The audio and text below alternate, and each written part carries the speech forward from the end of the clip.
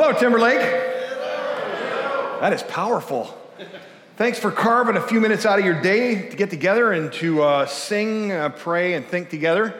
My name's Rick, and we're just going to kind of take a little tour through this final installment or episode of the idea that greater is what is in us through God than what is in the world that we live in.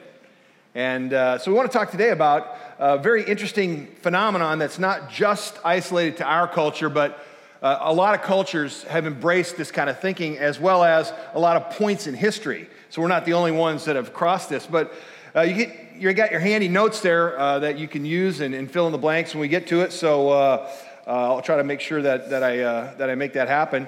First thing I want to do is take a look at that first blank. And there's a phrase that most people think is found in the Bible.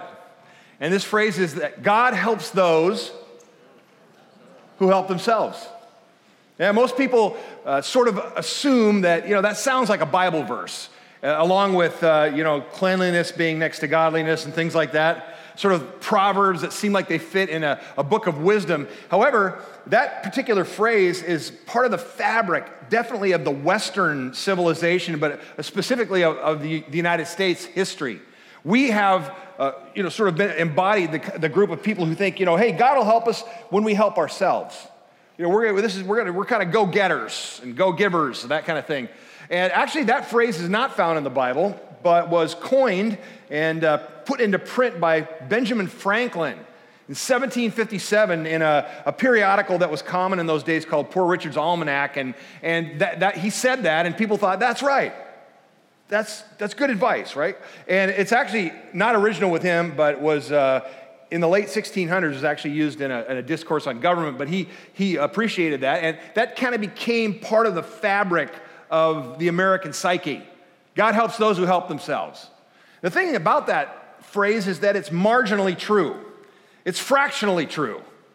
And so it kind of has a ring of truth to it. God helps those who help themselves. You got to do something. I mean, you can just sit around and ask God to help you. You got to get up and, make a move, right?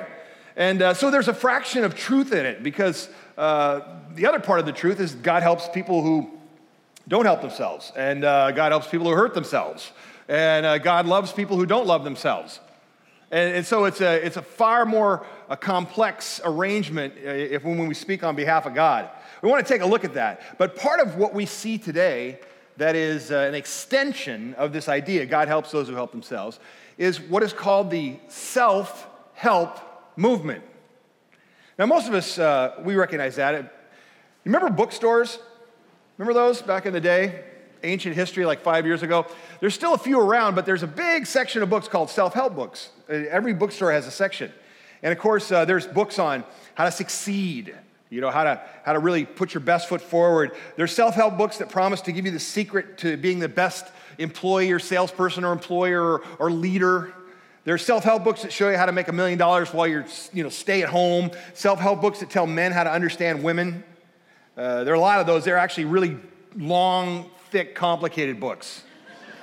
There's a lot of self-help books that tell women how to understand men, and well, these are mostly pamphlets and smaller works.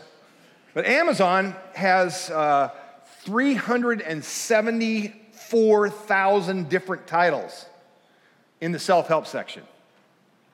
The top 6 categories, number 1 category is personal transformation. Over 79,000 titles on Amazon for personal transformation in the self-help area. Like, this is, you can do this thing, right? And that's what we're drawn to. Number 2, right behind us, is relationships, then spirituality, success, and sex. Those are the top 5. And then it's really curious to me, like, if you're kind of not being personally transformed and, you don't really have any great relationships and you're kind of spiritually dead and you're not successful and you haven't had sex for a while, the next category is stress management, which makes sense, So it falls into that understanding. In fact, what's really interesting is that when we study self-help books as a genre, of a collection of books, a category, we find out that the self-help reader is actually 80% a repeat customer, which means it didn't really work. We're continually, the thing that a self-help book does is it causes you to seek other self-help books. And it's a very interesting phenomenon. In fact, way back, like in 1913, actually, there's a British writer his name is G.K. Chesterton. He's a theologian, a writer, a novelist. He was a contemporary of Tolkien, Lord of the Rings guy, and C.S. Lewis, and some of these guys who are really great writers. And he's got a very wicked kind of sense of humor. So I like Chesterton's stuff. And I wish I could do a proper Chesterton English accent, but I won't try because it'd be embarrassing. But anyway, here's what he said in 1913. He said, there are books showing men how to succeed in almost everything, written by men who cannot even succeed in writing a book. So as far back as the beginning of the 19th century, 18th century, all the way through from 1757 when Franklin, wrote that in Poor Richard's Almanac, there's been this idea that, hey, we're necessary. Like we got to help something happen. If God's going to really work in our life, we got a lot to do with it. Now, it's interesting because for a few years in Seattle, I had a radio show, and I hosted this 3-hour daily talk show, talk to people call on the phone and all that kind of stuff. It was really fun. And I would have these guests. Well, one of the times I had a chance to get a guest, and I was reminded of this when I was searching Amazon, that this individual is still one of the authors in the self-help section in Amazon now, and this was, like a few years ago. So I was thinking, well, that's interesting. And I remember when I had her on, so we're in this radio, because radio is the perfect medium for me, because people can't see me and they imagine a much better person than this, And so I'm on the radio, and I got the headphones, and we're in this little studio, and this guest comes, and she is, this is what I read. I read the copy, off the little screen. This is what I said to her. Finally, a chance to talk to the author who writes the books you've been waiting for. The books that will cause you to select the right partner and make love last.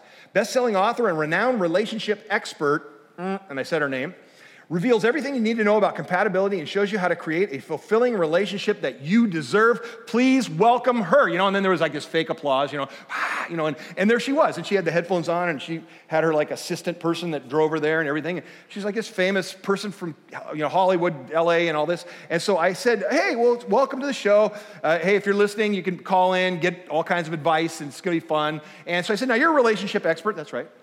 And I said, okay, so marriage, right? She's like, yeah. She kind of looked at me, and I go, so are you married? And she goes like this. Nobody could see on the radio, but she goes.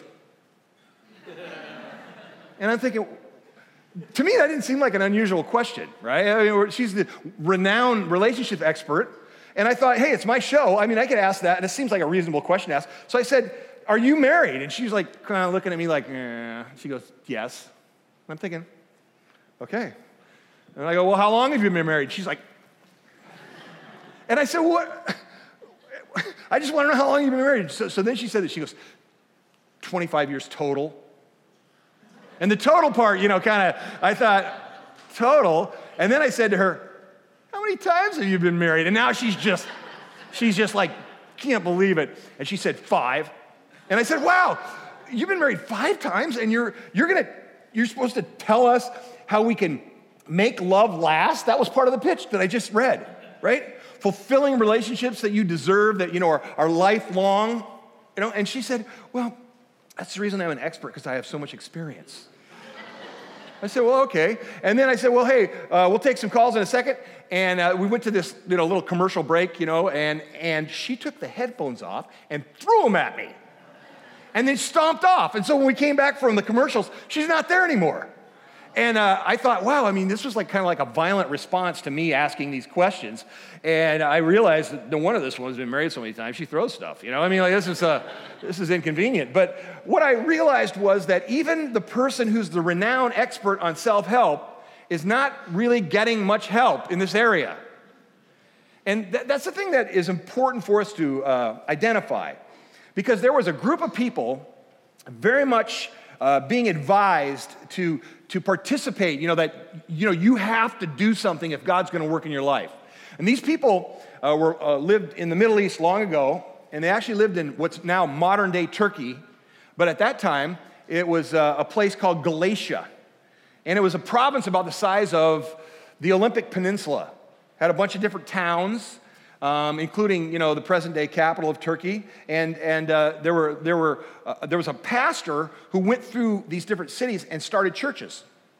And so kind of cranking up Timberlake campuses, all through this area. And the reason it's called Galatia is because these people were Gaelic. You know what I mean when I say Gaelic people? People, river dance, those guys, right? And actually, in ancient history, I don't know how many of you remember this, those of you who are historians, but if you look at an old map of the world, France was called Gaul, right? And how many of you have been, or you've heard about the famous airport, the great airport outside of Paris? What is it called? It's named after Charles de Gaulle. The Gaelic people, they have a history there. And the largest group of Gaelic people lived in what is modern-day France, but a small group lived in Turkey. They were like a subset, but they were related. And these people, the reason it's important to know, like, that they're Gaelic and, that they lived at this point in history is that they're not Jewish, okay? They're non-Jewish. They have no Jewish background whatsoever. So when Pastor Paul came through, he told them there was this Jewish man named Jesus who had paid for a relationship with God on their behalf, and it was offered to them, and they were just so excited. And they began to experience this incredible transforming power that Jesus Christ offered. And so all this amazing stuff was happening. Well, Pastor Paul, he thought, man, these churches are doing great, right? And so he moved on to other parts of the ancient world to start other churches, because this guy was like a real, church-starting pastor guy. And he gets the word back that something crazy is going on in Galatia, in these different cities where these churches are. That these guys that they're pretty sure they were out of Jerusalem, and they were Orthodox Jewish guys, and they came up and they went to the churches and they go, okay, just a second now. Jesus, good guy, real upgrade. He kind of was kind of like Judaism 2.0, right? He really helped get us on the map again, especially with the younger folk and all that. But he's not enough. Like, if you think that you're going to have a relationship with God just because of Jesus, there's a lot of self-help that needs to go on here. And you have to practice dietary laws. You have to, make sure that you show up, and do the whole thing with the feasts and the schedules and the temple and all this stuff. And he said, you guys, you non-Jewish fellas, there's a little surgical procedure that you're going to need to go through that's a little bit sensitive, right? And so that's why when you read this part of the scripture, Paul is talking about circumcision. You would think, what in the world? What is this, pediatrics, section? But no, he's talking about this incredible, reality that these guys were enforcing this practice of religion. Now, you might say, well, Rick, so what? I'm an American, I don't, not upset, worried about that. But guess what? That same influence is in our world today, where people will say, hey, yeah, I know you're kind of a spiritual person, but, you have to belong to our organization, or else, you're not going to really have a relationship with God. Oh, you want to get married? You have to wear our costume and, and make sure that you make the vows in our building.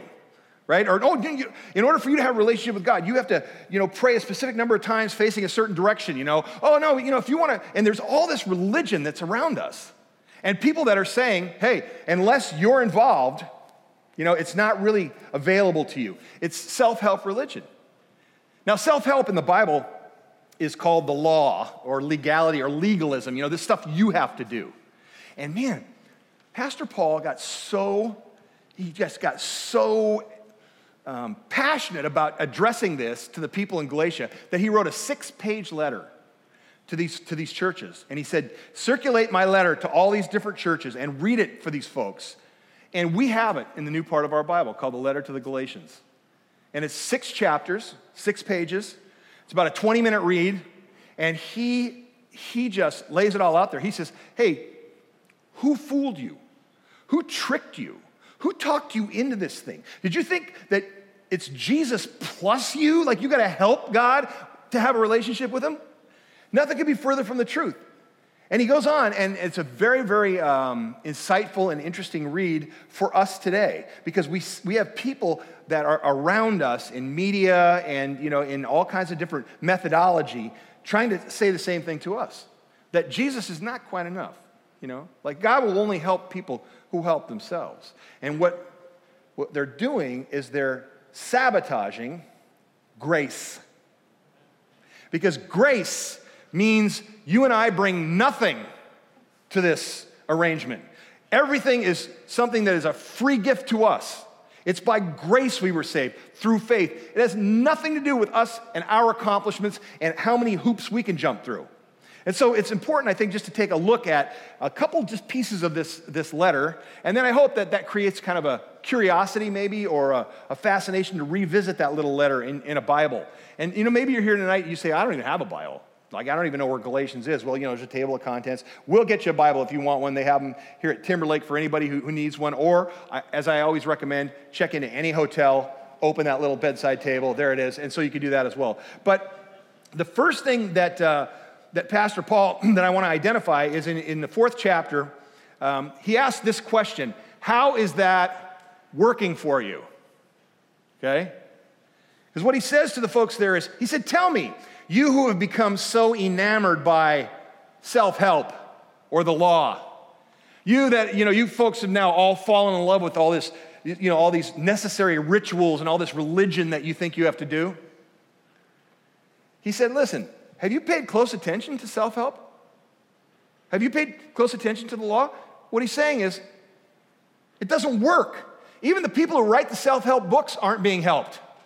80% of the people who read self-help stuff are return customers. I mean, it's a weird dependency that gets developed in people's lives. And he's saying, look, the law does not work. You're so in love with the law. I've heard, that you're willing to, sort of sabotage grace, but it doesn't work. He's saying, you could be as religious as you want, but that's not where you begin to experience the transforming power of God. And so it's important that we understand and identify that. So that's the question: how's it working for you? A lot of us have backgrounds in, all kinds of, attempts to, make God, sort of like us. And grace is the idea that, hey, God already does. I mean, God helps you even if you can't help yourself, even if you hurt yourself, even if you hurt others. That's what grace is. It's all about receiving. And most people feel that theologically and historically that this little 6-page letter is what's called the sort of Emancipation Proclamation of Christianity. This freedom document that sets us free from religion. And maybe you're new to Timberlake and you sort of brought with you the baggage of whatever your religious past is, and you think that's what these folks are like. And it's not true. The grace that is available to us because of what Jesus Christ did, as he died on the cross for our sins and was raised from the dead and ascended to the Father, that is a free gift to everyone. Free. And it has no requirements on our behalf. The next thing that Pastor Paul did is he was really tricky. So go with me on this little adventure. These Jewish guys out of Jerusalem with all the outfit and and they looked like the official. They had their PhDs, and they're very intelligent guys, and they were explaining everything. And what they said is, listen, we're sons of Abraham. That was kind of the calling card of the Jewish leaders there. They're like, hey, I don't know if you know this, but Abraham's our father. Now, Abraham, if you haven't, maybe you haven't read the Bible much, but you've seen the movie, right? But he's the original guy that forges this relationship with God. Like Abraham, says, hey, I'm going to lead you. And the way it worked, and you remember the Abraham story, this could be a little bit new, but just as a reminder, he's like an old guy. He's this old guy, and his wife is old, and they have no children, and God speaks to this guy, this original Jewish family, and says, hey, you should go look at the sand on the seashore. That's how many kids you're going to have. Try to count all the sand. And he's like, what? And he gives him this promise. You're going to be the father of a great nation. Like your impact on history is going to be, hard to fathom, right? And God said, I'm going to demonstrate what a relationship with me is like as I demonstrate, as I walk with your family, the Jewish people throughout history, and people will see how God relates to us. And so Abraham was like, fantastic, but impractical. I don't see how this could happen. So God says, just trust me. Trust me. We find out later in other references to Abraham's relationship with God that Abraham really did trust God. And the Bible says it was that belief that God can keep his word that was the basis of their relationship. He trust. right? Not his performance, but just trust. Well, after a couple years, Abraham sits around, with his wife Sarah, and they say, well, I think God needs some help here. Seriously. This is a great idea, us having a big family, but, I'm 90, okay? I'm not going to be having a baby. This is not going to happen. But I have a housekeeper who's in her reproductive prime, and she would be, awesome. She could be like a surrogate mother for our family, and then we could, we could still nurture and everything and so Abraham says, yeah, let's do that. So they decided to do the self-help approach with this promise. And it was a disaster. And they have a son, and his name is Ishmael, and the Bible says he was just kind of out of control, kid. And he grew up to be a middle schooler, and then this miracle happened. We don't have any details about the miracle. This is thousands of years pre-Viagra, this is we don't know what happened, but one evening, whoa, and something happened, and Sarah's pregnant, and she has this baby, and wow, Isaac, they name him. You know what Isaac means in Hebrew? It means, ha ha! That's what it means. It means to laugh out loud, because when she was told you're going to have a baby, she just laughed, and then when she had the baby, she said, let's name him Laugh. Because, this is hilarious, what's happening here. And any of you know that the whole story of the Jewish people, they all say, Father Abraham. We are sons of Abraham. Well, Ishmael became the father of the Arab nation, all the Arab nations, and Isaac, the father of all the Jewish nations, and they're both sons of Abraham. And that's why, we have such an amazing, difficult time in the Middle East, in case you ever wondered. Because back in this day, the firstborn son gets the farm. The farm's called Israel, right? That's Palestine, that area.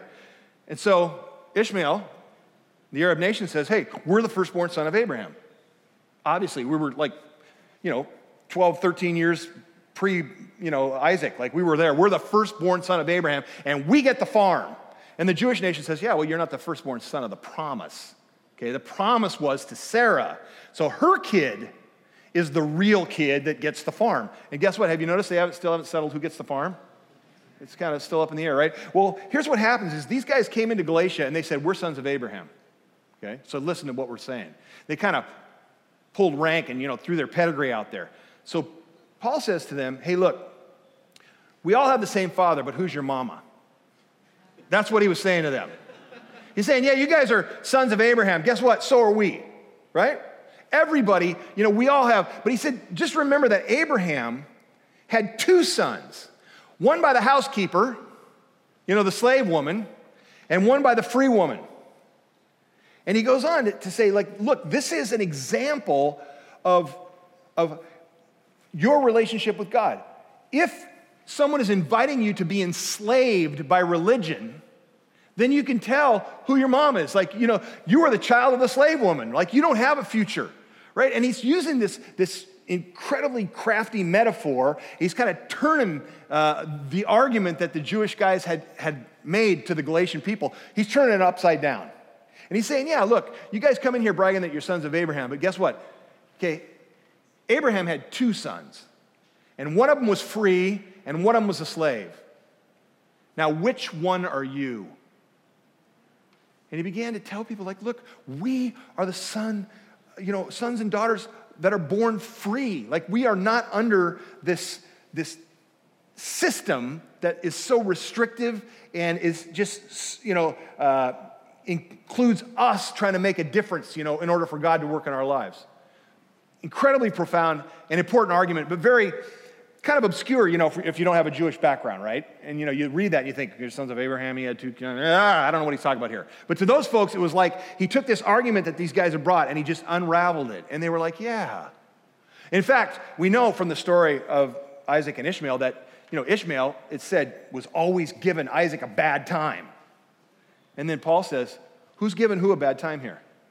Are you guys, the church, are you giving the Jewish leaders a bad time? Or are they giving you a bad time? Well, now you can tell who's who. And he helped them sort it out that way. And what he was getting at is he was trying to help them understand that we place our hope where we find our help. Okay?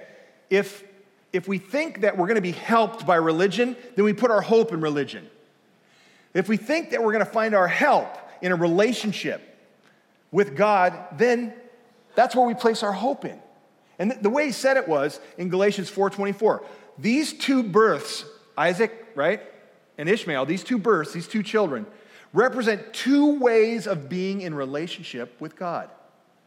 So he's saying, look, we can either approach God, with the self-help idea. Like we got to do all this stuff in order for God to do something in our lives. Like God only helps those who help themselves. Or we can just say, there's only one way to explain the fact that God loves me. It's just a miracle. Like it's a miracle that God has reached out to me. I had nothing to offer. And it's important for us to understand this because it helps to explain a lot of things in our world and helps us to have kind of a perspective so we don't get caught in this entanglement that's called religion. When Jesus came, he came to save us from religion.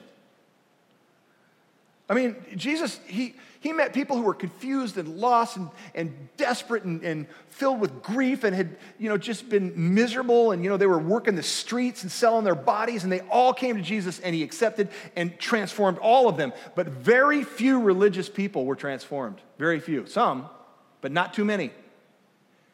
Because it is the most difficult thing to break free from. And this letter to the people, the Gaelic people in this part of the world, modern-day Turkey, is a very important letter for us to have an understanding of and to live in this freedom. I mean, it's in this letter that Paul says, hey, guess what? It was for freedom that we were set free. Like the reason that God cut us loose from religion is so we can be free and we can just love and live and understand God's dynamic in our lives and the power of the Holy Spirit. So, do a little sociology sidebar here for some of you sociology students, but the fathers of sociology, there's three old guys. One of them's French, his name is Emile Durkheim, and then there's two German guys, Karl Marx, you probably heard of that guy, and then there's a guy named Max Weber, but we call him Max Weber, because that's how you say it in Germany. Because if you say Max Weber, it sounds like he's a barbecue guy, but no, it's Max Weber. But anyway, these guys, they came up with some very insightful stuff, and it's reinforced by what Paul is telling the people, and also what's happening in our lives. You see, Durkheim said that you and I, are influenced by institutional power, okay? Which is true. And what does institutional power mean? Politics, government, civic, city stuff, state stuff.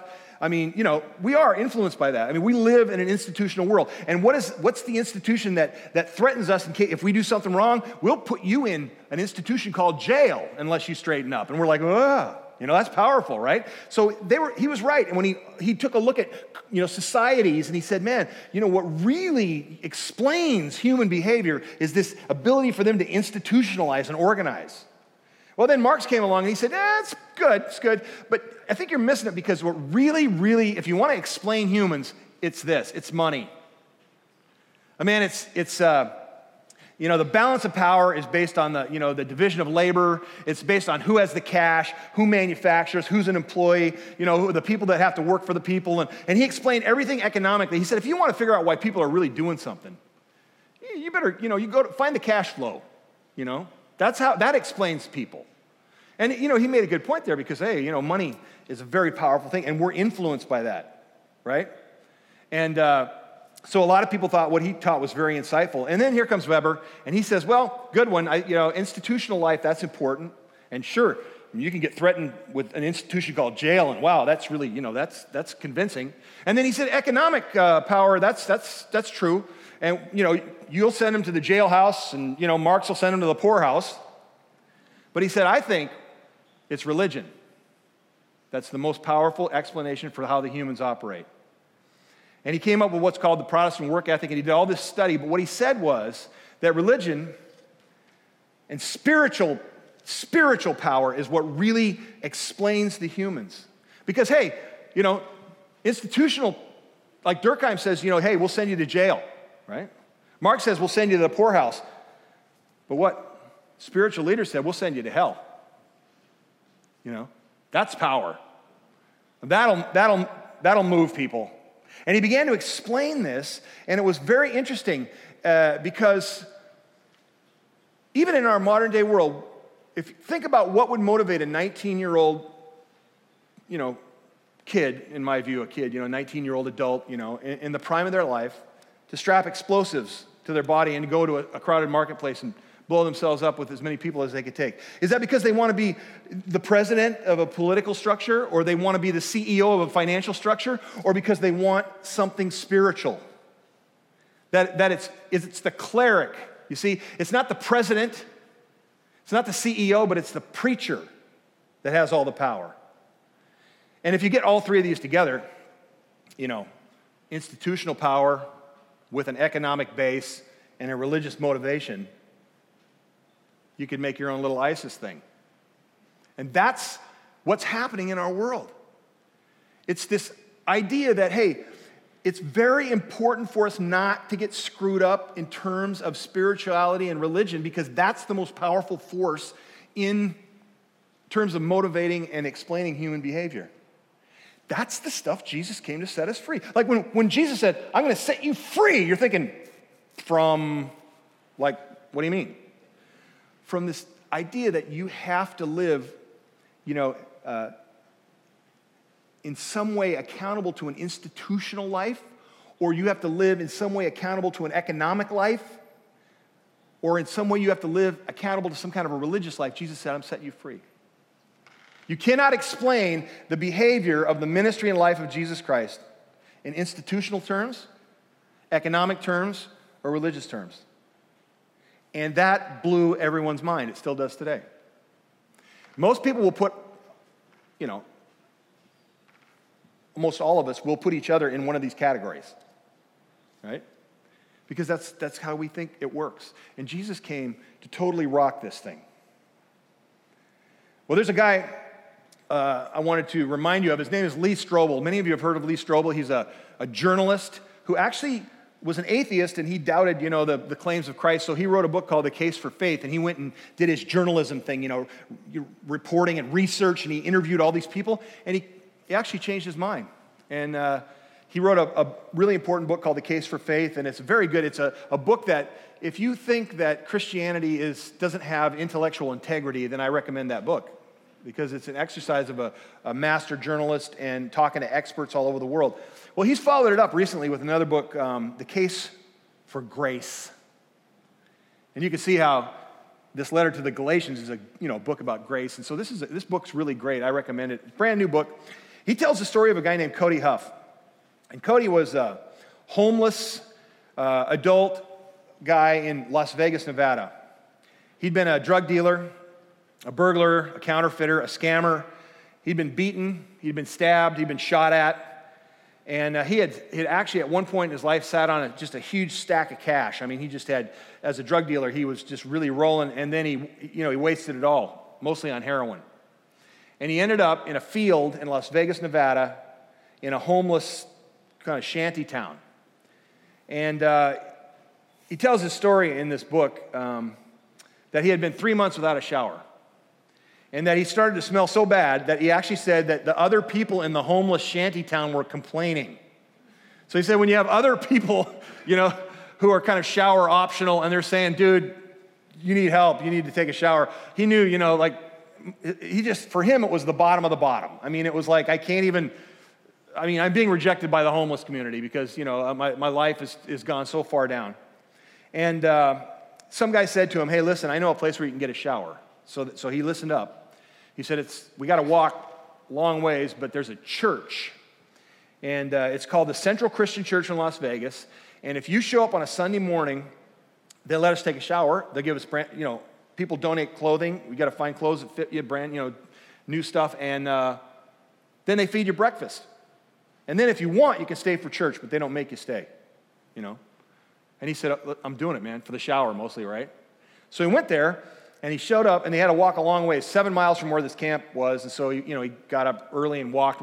He got there, and, he was waiting in line. And here comes this lady. Her name was Michelle. And she sees Cody. And he said his hair was like unintentionally Rastafarian. You know what I mean? Just, he just sticks and weeds. And, his beard was just weird, like growing, in different levels. And He's just like a really scary looking guy. And this lady comes up to him and she said, "What's your name?" And he said, "Cody." And he said his teeth, he hadn't brushed his teeth forever. He was a mess. A lot of teeth were missing from, like meth, activity. So she says to him, "My name is Michelle, and you look like you need a hug." And he said, I've been told I don't smell too well. She said, "You smell fine to me." And she gave him this big hug, and she said, "Cody, God loves you." And it kind of blew his mind because he said, "I don't love me. There's no way God could love me. God doesn't, he doesn't love people like me. I mean, I have nothing to offer God. Like I am at the bottom of the bottom, and I'm like begging for a shower, right?" He said, "I'm homeless, I'm a drug addict, I'm a bad person, and Jesus cannot love me." You see how when we start to believe that God helps those who help themselves, it's about as far from what is true in his case? Because God helps those who can't help themselves, who hurt themselves, who are a huge disappointment to themselves. God loves people who don't love themselves. And when that happened, he said, this is what the book says, it was like a light switch turned on. And I wanted to know more about a God who would love me, even though I didn't agree that he would. And it started a process in his life. He started walking every Sunday morning for, the shower and the breakfast, but more, to hear more about this God. Eventually, he got down on his knees out in that field in Las Vegas where he lived. And he said he thinks he prayed for 10 to 15 minutes where he didn't know how to pray, but he just started talking to God. And he just told him, "Help me, do something. Like, if you love me, I guess I believe that." And he was transformed. He had a bunch of amazing things happen to him. But it started a cycle in his life. And he started, really pursuing an understanding of who this God would be. And 8 years later, here's a picture of Lee Strobel, the author of the book. That's Lee right there on the left. That's Cody Huff. Cody is now an ordained minister at the New Hope Church in Las Vegas. He works with boundless energy as a volunteer of a ministry called Broken Chains, which is a ministry that helps feed and house the homeless in Las Vegas. And he runs his office out of the same field where he lived as a homeless man and where he hit his knees and said to God, "I can't help myself. Can you help me?" That is grace. That's grace. And that is what Pastor Paul delivered to the church in Galatia. That is what Jesus Christ died on the cross for. And we have to be very careful not to talk ourselves out of it because we're, civilized and educated and Western and we're bombarded all the time with these messages. Because we live in a self-help culture, and that is a contradiction to what God offers. So I guess for those of you who are sort of longtime followers of Jesus on the journey, this is probably just a reminder, right? And so, you would say, "Hey, that's right. That's what Galatians says, But there's a chance maybe there's somebody here tonight, and I don't know, maybe you don't love yourself. Maybe you're the kind of person who would say, if you knew who I really was, you'd wonder why I'm even here. Well, I'm glad you are, because God is here, and he loves us, period. And what we are offered is life in Jesus Christ, period. Not Jesus plus us doing a bunch of stuff. And then, you might say to me, well, what's the thing about, I heard him talk about water baptism, or, hey, guess, by the way, there's an incredible, on your sign-up card, there's a class for, getting to know the Bible. Great idea. Sign up for that, right? It's starting in April. So you think, well, we are doing a bunch of stuff like that, But guess what? It's not that we don't do great things when we follow Christ. It's just that those things don't save us. Hey, man, I give part of my income, to the local church because I'm so grateful for God's power in my life. But I'm not buying anything. That's already been paid for. We operate, we're going to be in growth groups. Why? Because we're built for community. We're built for relationships, but not because we have to do that in order for God to do something. God's already done it. And he wants to save us from, getting caught in political, economic, and religious weirdness. So let me pray with you.